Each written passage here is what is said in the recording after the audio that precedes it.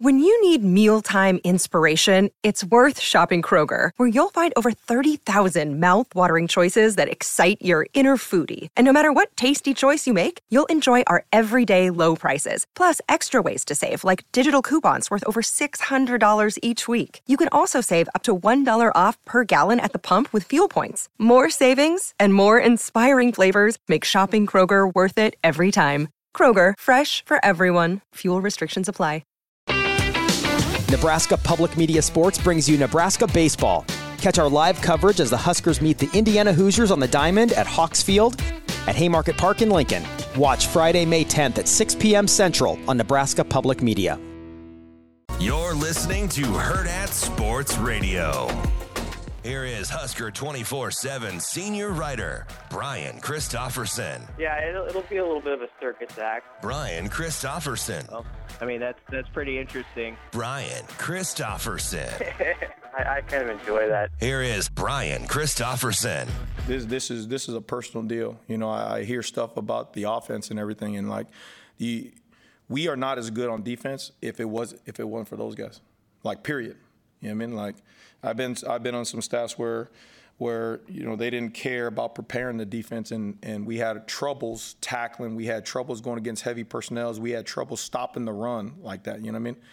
Like, so the DNA of the offense and them getting each other ready to play ball. There's a reason why they're running for 200 yards a game, and we're able to play good enough run defense. You know what I mean? It's because of those guys. So we get a chance to see it and go up against them all the time. So, you know, they prepared us. They've sharpened us, and hopefully as we keep on continuing to play well, it's because of them and how good they are in that. Welcome back. Hour number 2 getting kicked off here on Hurrdat Sports Radio. I'm Ravi Lula. Andrew Rogers here with me. Hello. And we are about to be joined by Brian Christopherson on that Warhorse Sportsbook hotline. But I want to tell you about Warhorse a little bit. It's the best place in Nebraska to place your sports bets. You got to go in person to the casino, but there's plenty of kiosks, plenty of sportsbook tellers, or you can build your bets on the app, the Warhorse Casino app, then take your phone to the casino, scan the QR code, and place your bet in person there. They've got pretty much every major sporting event. They've got straight bets, parlays, props, live in-game bets, all things. Do a little horse racing. Yeah, all things like my guy over here. You seem like an in-game bettor. Are you a live? No, I'm more of a before game bettor. But if I'm down and I feel down, Yeah. I'll start throwing together some random live in-game things. I kind of like in-game bets because I sort of get this. I feel like on games where I'm like, hey, I kind of have a sense of how this is going to go. Yeah, you see one team really performing. Yeah, and usually in the first few minutes, the line doesn't change that much. You can still get the kind of the pretty close to the number you want, but you have a little bit of an idea of how a team comes out. So, I mean, you can do all those things over at Warhorse Sportsbook. No bets, no glory. Joining us on that hotline is our friend Brian Christopherson from Husker 24/7. BC, how are you this morning? I'm doing pretty good. How are you guys? Good. We're doing well. Let's start with the Michigan thing a little bit. I mean, what are your just kind of thoughts as more and more reports about this, alleged cheating scandal comes out? Because at first it kind of felt like, okay, maybe this is just sort of maybe a one-off, not kind of isolated incident. And then as more and more reporting comes out, it seems to be a vast and large conspiracy. I guess just how have you sort of processed all these reports have come out about Michigan? Yeah, I don't even know if I've seen the latest 1 or 2 reports, Ravi, if there's been something this morning or whatever. But just the stuff yesterday about the SEC teams and stuff like that. Yeah, I mean, I would say I know Matt Rule was answering in general at his press conference about sort of sign stealing and how it happens, within games against the team you're playing. And that's sort of the part of the competition, and that's usual. But he also spoke in general about, it's a different category if someone is, coming into the stadium and it breaking a rule that's written down. And that's the bottom line. And I'm only bringing what he said into it because I liked how he said it, because I kind of nodded my head and I thought this is one of those deals where people will push it to the side and say, oh, it's no big deal. They're a great team anyway, whatever. Are we really going to make a thing about that? Is that what is getting them over the top? But rules are rules.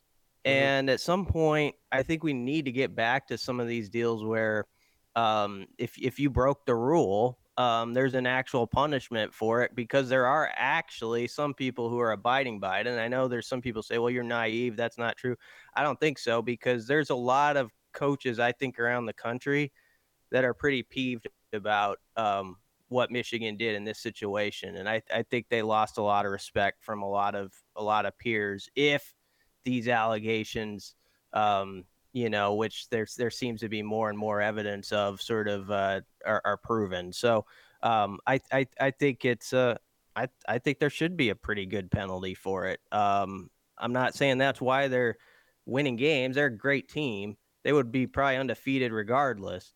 But still, it even makes it more mind-boggling why you kind of go to that category of doing something like that when you have the type of team you do already. Well, BC, we were kind of talking during the break, unsure if they would still be undefeated or if they would carry like one loss at season's end. And, if Michigan didn't go about stealing signs, if this all comes out to be true, is Ohio State where Michigan should be? And is Penn State where Ohio State should be? And would Michigan then fall into that third tier of top Big Ten teams? Or would Michigan still be in that second tier? We just really don't know. And I'm kind of curious on your thoughts on that, if you think Michigan would take a drop or would take a loss and be out of the college football playoff. And if they did steal these signs just to get that one win to guarantee them in the college football playoff.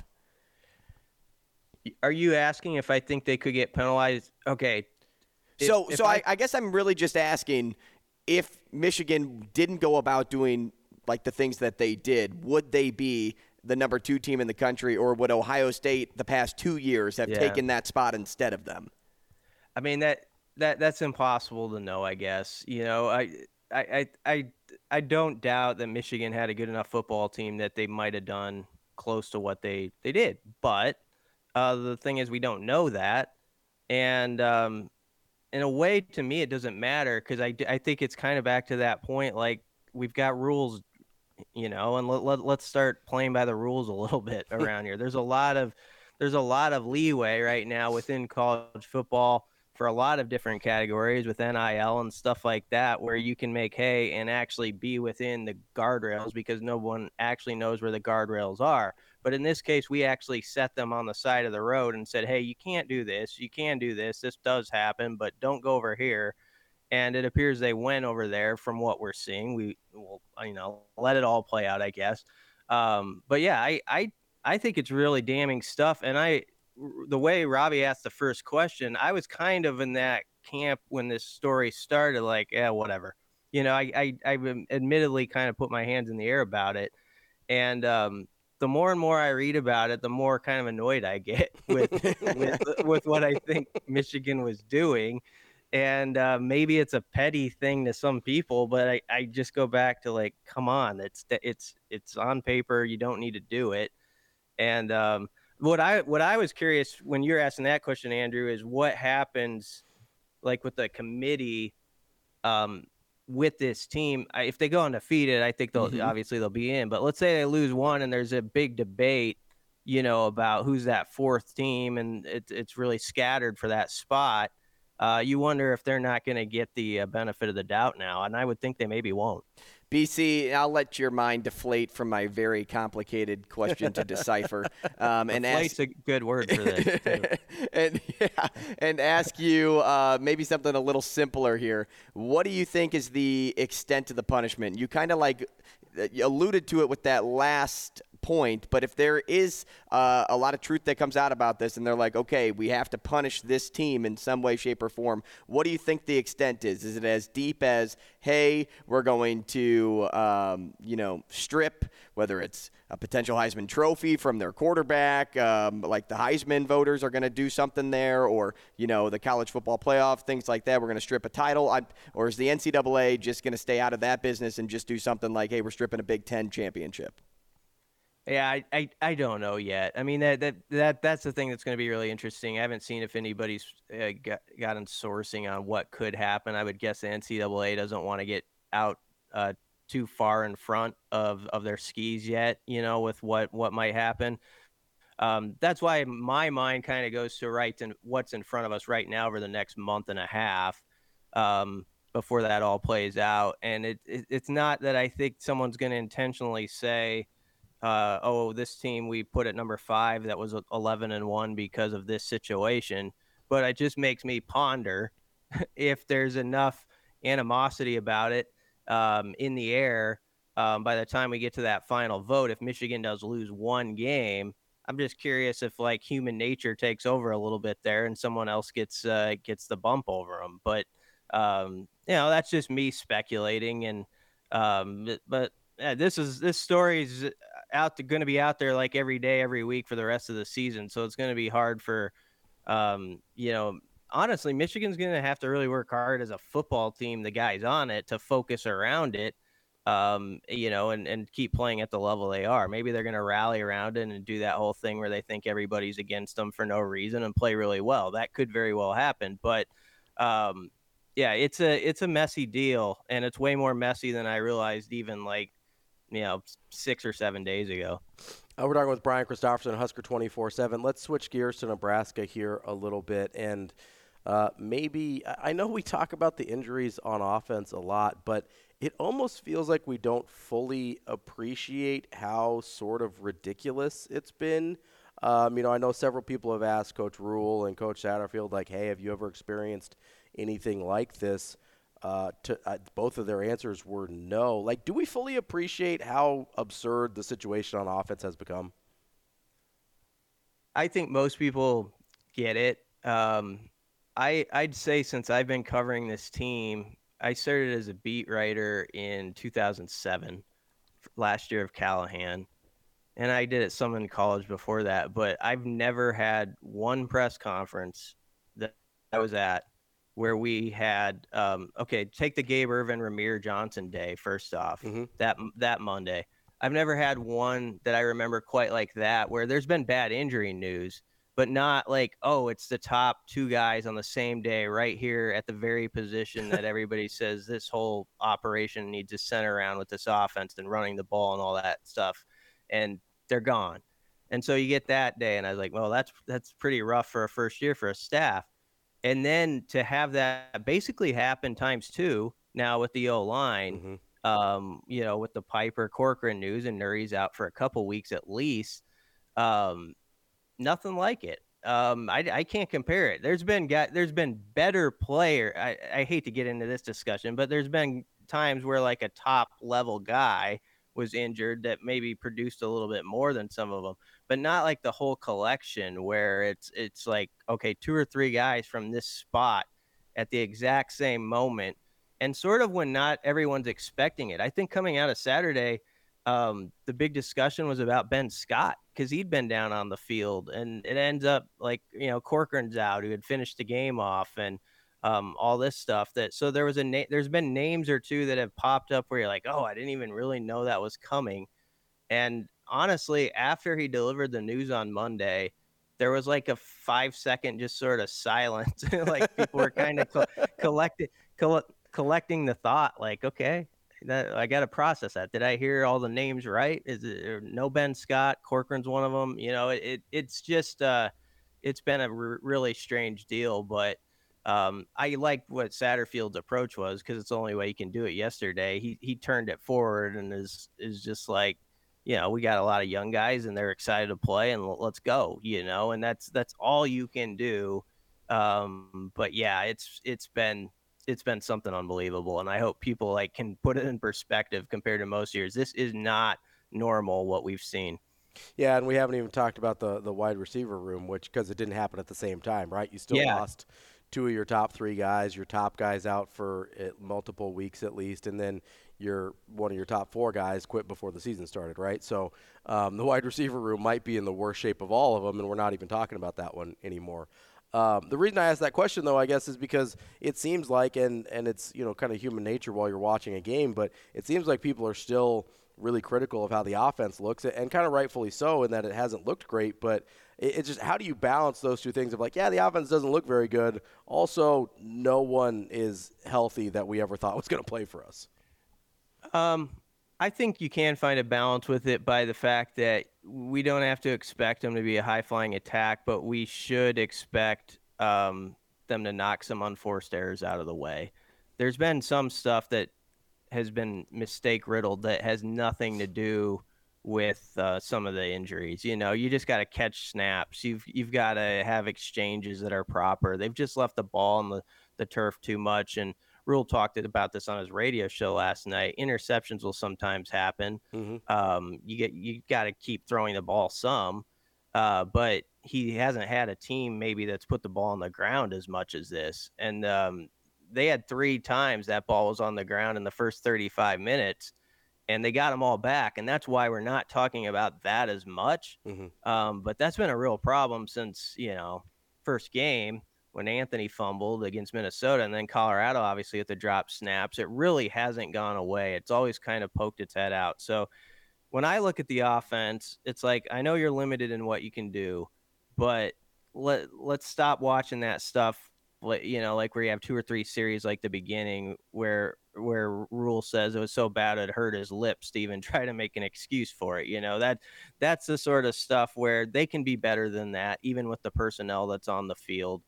And it'll be interesting Saturday. It's not like the O-line is going to trot out guys who don't have some experience. I'm not saying it's going to be easy, but Prohaska's started games. Henry Lutovsky's played a decent amount of football by now. And Justin Evans-Jenkins is a guy they really liked all year, and they've been trying to work in as sort of the 6th or 7th guy prior to this stuff. So you got to go out there and hope there's not one more guy who falls and is injured there. But if those guys stay healthy, you can work with that front 5 and still run the offense you've been trying to run, and hope to get some stuff done. BC, speak to how unselfish this team is. Hearing Coach Rule rave about Ethan Piper regarding the importance of reps for someone taking his position on the field has to be one of the most mature things I've heard in a while. Just the ultimate teammate. How does Piper and the rest of the guys embody the culture of putting others before themselves? Yeah, well, I think there's a lot of guys like that over there, which has helped them this first year. Ethan Piper's a special dude, though. I remember when he was a recruit at Norfolk Catholic, he had committed or was going to commit, and I called him, and he first off, he had like some musical that he was doing after school or something like that, because he was one of those guys who played in the band and was in musicals and all that, and he's in like, I'll call you back, I promise. I got to go to his Bible study. And so he went to that, and I'm thinking, well, sometimes you don't get the kids that call you back. They forget. He calls back immediately after it. But it was just like, I was thinking that this kid's like got all these things lined up. He's like the All-American boy. And he's always been that since he's been here. And so I'm not shocked he said that. And the context of it, of course, was, he thinks it'll be good for that because Justin's going to get those reps now, and it's going to help his development, and that's going to be good for him. And in the long run, it's one more guy in the program who has that under his belt after this season's over. But for him to say that out loud, not something a lot of guys would say in that moment when they're especially that first week when it just hits you so hard with that injury. So that's really cool of him. And I think he's a guy that is going to be very successful. I think he's going to be a teacher and coach after he's done playing, and he'll do very well at it.